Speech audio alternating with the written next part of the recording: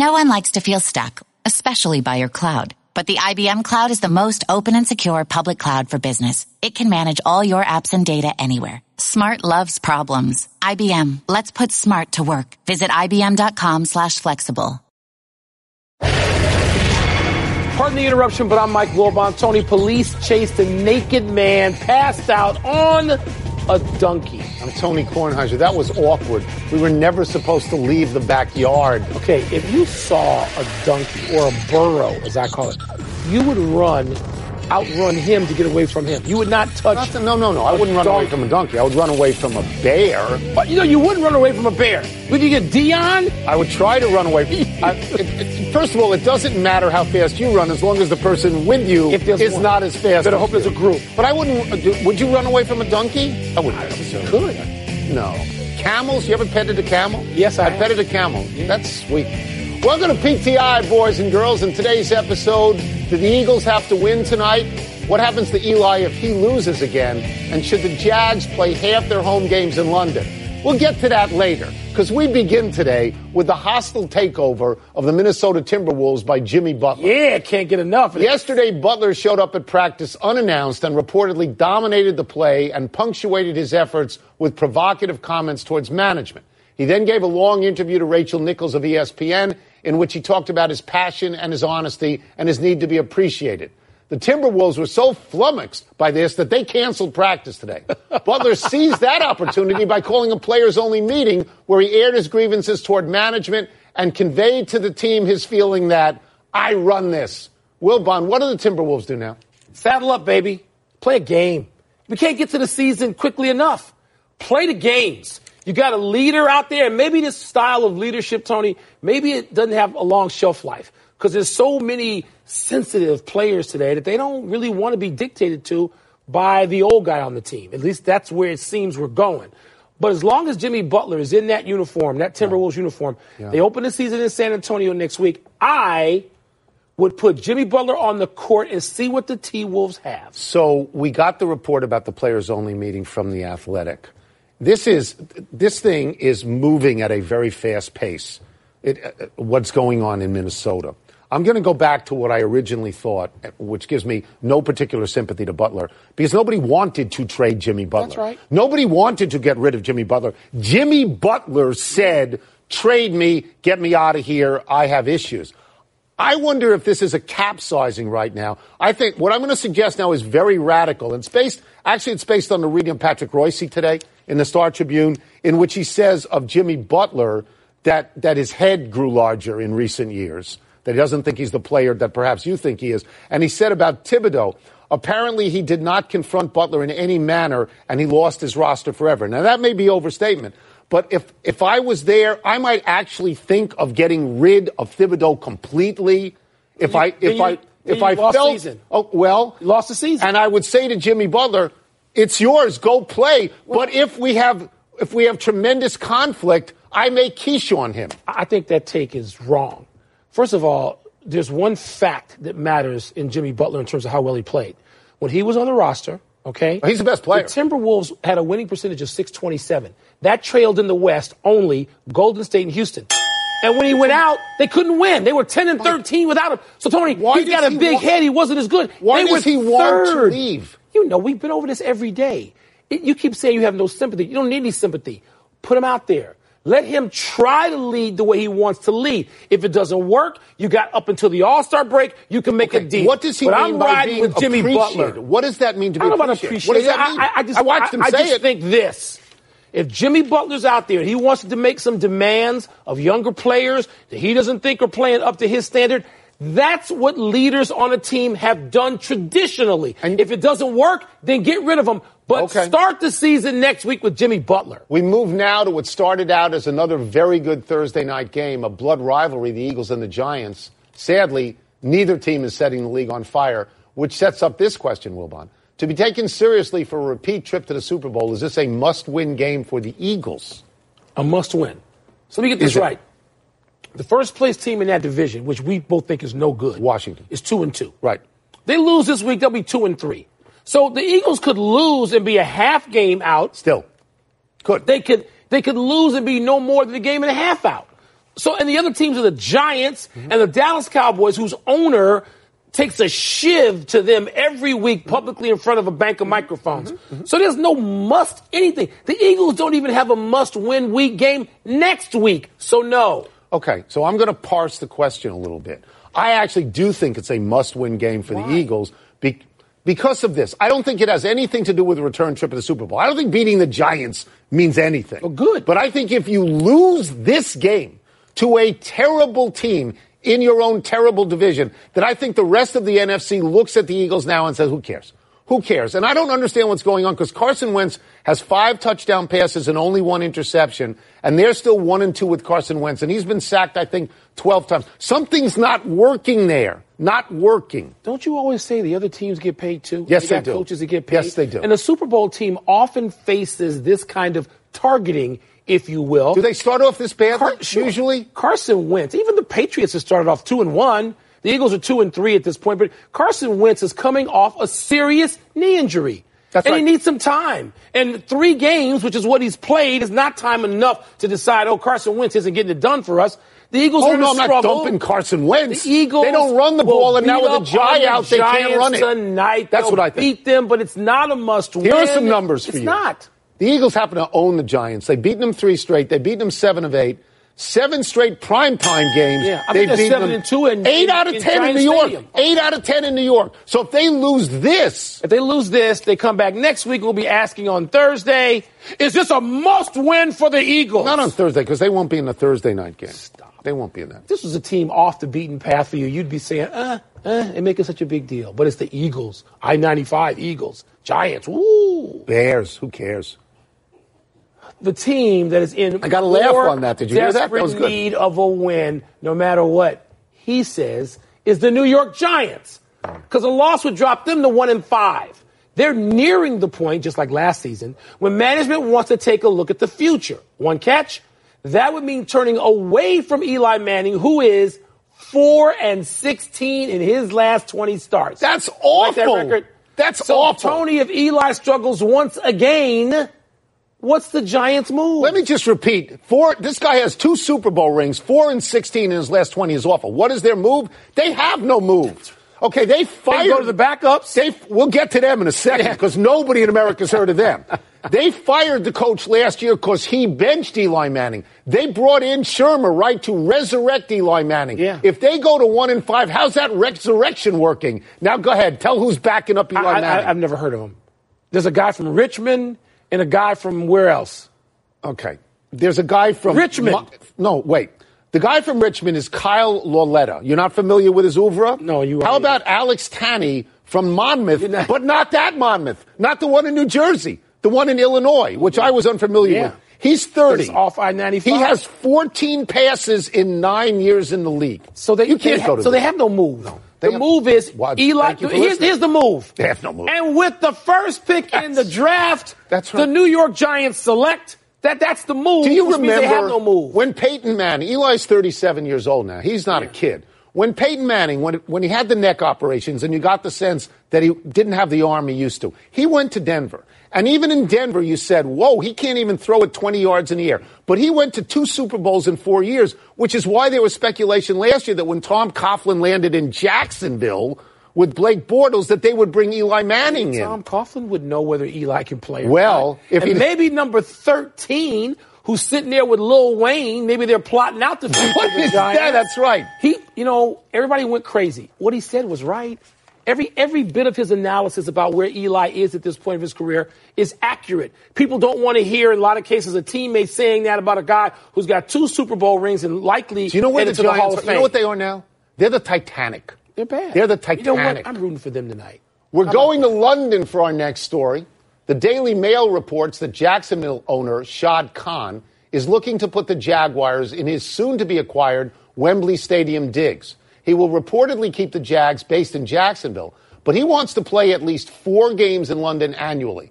Wilbon, would this be a good thing or a bad thing for the league? Well, Tony, the good thing would be the NFL is trying to force its presence internationally, particularly in Europe. And doesn't particularly work because they got football in Europe, the football they prefer. And they got the real football. They call this American gridiron. They have no respect for this. But if you can get a team that can sell apparel, sell jerseys, and have one or two stars, you can get something the rest of the NFL teams don't have in Europe. And that would be important, if not to the NFL, though tangentially so. It would be important to Jacksonville and that owner who's got other grand ideas. So it will be important for him and his team and a little bit the NFL. Let me try and understand this. You are saying that the important issue here is if the NFL can accessorize in a different continent. That's right. That's interesting. That's money. They already play 3 games in London each year, and each one sells out. And nobody don't identify with anybody. Okay, so what I'm getting to is if they play one more and Jacksonville plays all of them, and it keeps other people from having to make that trip. They're Europe's team, though. So the answer to the question is it can't possibly be a bad thing for the league. We're not sure it's a good thing, but it helps all the other teams. And let's just say the larger question is, how does it affect them competitively, Jacksonville? And if it hurts them, you know what the other owners are? They're happy because they can go and beat them.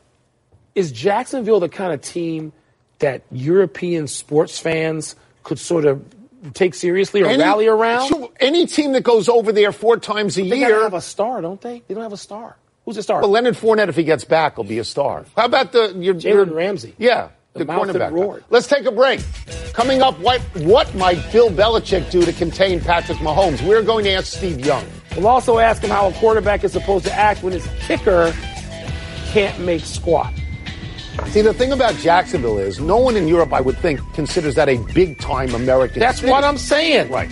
But you can... Pardon the interruption is brought to you by Sherwin-Williams. Make the most of your color with the very best paint. Ask Sherwin-Williams. How do you judge someone? Not by what they say, by what they do. We're a nation of doers. What's Mike Bloomberg about? Doing things. A middle-class kid worked his way through college. An entrepreneur, Bloomberg built a global news and information business from scratch. Mayor of a diverse, progressive city, Mike Bloomberg rebuilt after 9/11, creating nearly 500,000 jobs, improving health care and public schools. Now he's running for president, and Mike's the change we need. From chaos to steady leadership, from lies to someone who believes in facts and data, from divisiveness to someone who builds teams, nurtures good ideas, and holds himself accountable for results. Mike Bloomberg knows how to lead, to build, to deliver, to do. He'll win and unite this country. Mike will get things done. I'm Mike Bloomberg, candidate for president, and I approve this message because we need to deliver on the promise of the American dream. Paid for by Mike Bloomberg 2020. A PTI investigation has revealed that it is Steve Young's birthday. Yes, sir. We both look great for 57. As a gift, we're giving him NFL questions. So let us start with this. How do you think that a Bill Belichick defense will try to handle the wunderkind Patrick Mahomes? Well, Bill Belichick, what he does, and he's done it for years, he attacks your friends.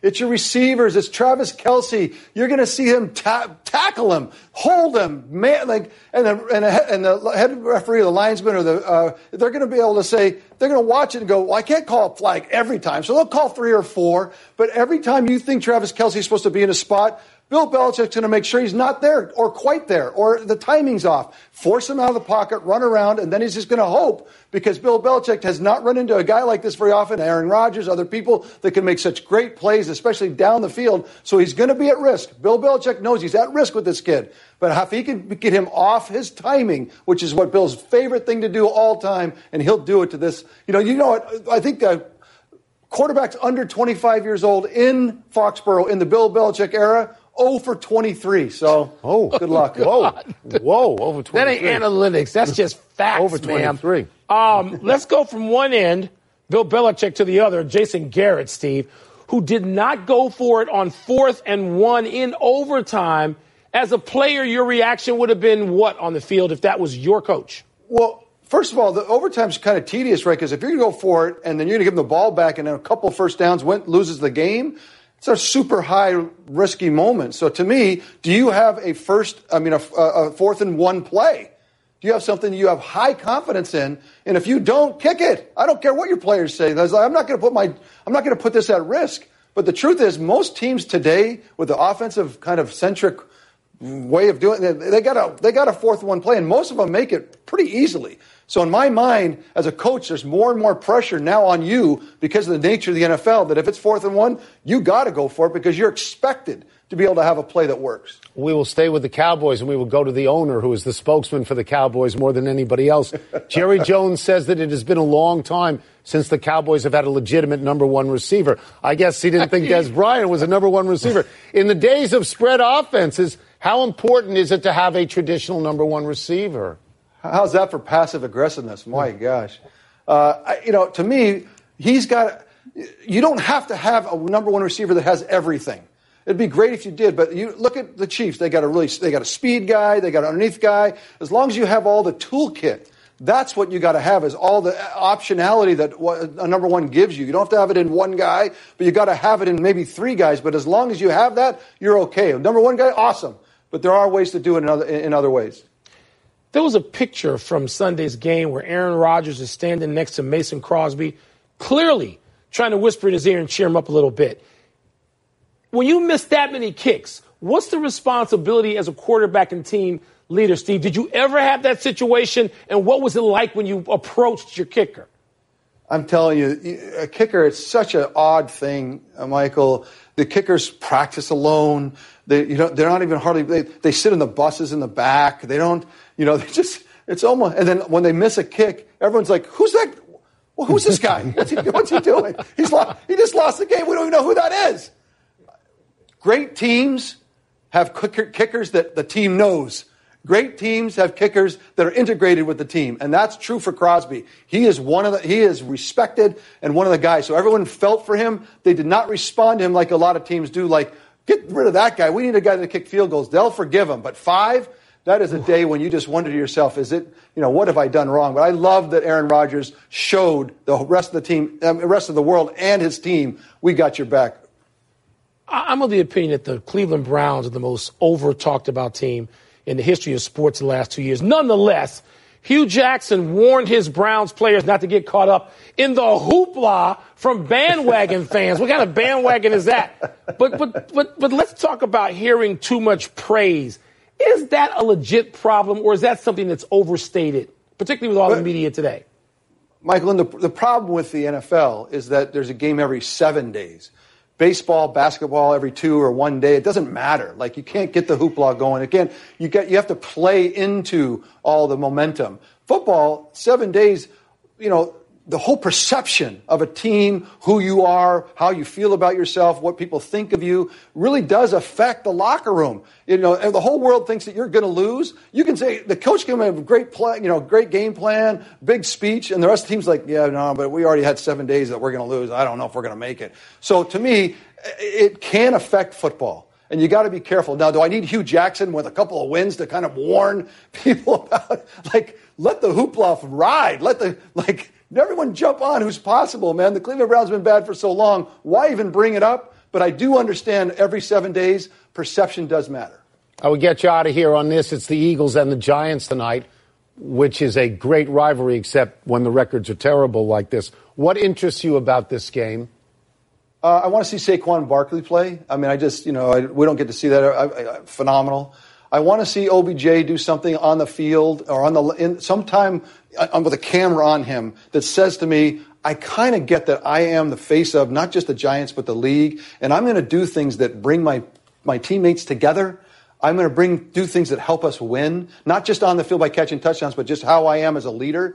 That's more important. And then obviously the Eagles reclaiming in some sense that we can go do this again. Because, obviously it's been rough. I mean, 9 turnovers, 11 drop balls, 43 penalties. This is a team that needs to get, solidified very quickly, and no better time than do it on national TV. Thank you so much, Steve. Thank you for using the word optionality. That made me very happy. You don't hear that much on the show, optionality. I like that. You're easy. You're easy. Let's take one last break. Still to come. Does it make sense for Tiger and Phil to not sell tickets to their showdown? And could Khabib really quit the UFC if his teammate gets fined for punching Conor McGregor? Happy birthday, Steve. You guys are the best. He looks 10 years younger than he is, doesn't he? Yes, he looks 30 years younger than us. Yeah. Yes, he does. Tell my wife. Pardon the Interruption is brought to you by Goosebumps 2, Haunted Halloween. Only in theaters, October 12th. Happy time, people. Happy 29th birthday, Michelle Wee. Sneaky young, considering we've been talking about her for 15 years. She was a phenom. She could hit driver 300 yards. We all wondered if it was a mistake trying to play in those men's tournaments. It was. But she has ended up with a solid, if not spectacular, career on the LPGA Tour. In fact, she won the U.S. Women's Open in 2014. She's ranked 23rd in the world. She's won 5 tournaments. Would you think it'd be more? The expectations were out of control. They were unfair. I root for her just about every week that she tees it up, Tony. So I like watching the show replay. Happy anniversary, Jason Worth. On this day 6 years ago, he hit a dramatic walk-off home run for the Nationals to push the Cardinals to a Game 5. To this day, that is the most memorable at-bat in Nationals history. I was there. I was sitting with my friend Mark Toohey. What about the next It was great. game? The next day, as they always do, the Nats bullpen blew up. They were eliminated from the playoffs. Mike, the Nats really missed Jason Worth in the clubhouse. Where's Worth? What was he doing this summer? He tried to play again, I think, with Seattle, and he retired in the middle of the year. Okay. He had some career. A melancholy trails to Tex Winter, the innovative thinker and basketball coaching lifer, died yesterday at 96. For 32 years, Maurice Tex Winter was a head coach in college basketball at Marquette, Kansas State, Washington, Northwestern, and Long Beach State. But the great fame in his career happened when he went to work for Phil Jackson with the Chicago Bulls. It was Tex Winter who conceived of the triangle offense, which is either beloved or despised, depending on your point of view. It was the triple post, right? The triangle was Phil's coinage. Tex Winter, when he was the head coach at Northwestern, I, as a student sports writer at the Daily Northwestern, got to cover his teams. That's very cool. It was fascinating. He and Johnny Bach, there was no better assistant coaches you could talk to than those guys. Big finish real quick. Let's the do Las it. Vegas Review-Journal reports no tickets will be sold to the Tiger Phil Showdown. VIPs only. Makes sense? No, a lot of this makes no sense. I don't get this. Khabib has threatened to quit the UFC if it fires his teammate for punching Conor McGregor. Should Dana White call his bluff? 100%. He owns the league. Former Clemson quarterback Kelly Bryant visited North Carolina, will visit Arkansas. Where would you go? There's a lot of places he could go and play quarterback and fling it, maybe more than those two schools. Pac-12 said it's changed its replay procedure after Yahoo reported its general counsel overruled a call in the replay center. Your thoughts? I don't know what that guy's doing. That is an integrity of the game issue. Last one, Texas Tech at TCU tonight. Who you got? I got TCU. Ball be flying that day, right? It'll be worth watching. Be 100 passes, I would think. We're out of time. We'll try and do better the next time. I'm Tony Kornheiser. He's holding up a book by Mitch Albom's book. I'm Mike Wilbon. Same time tomorrow, Knuckleheads. You can get the podcast on the Apple podcast. Charles and I, we still have books to sell. Stop it. The next person you meet in heaven, Mitch Albom, buy it. PTI.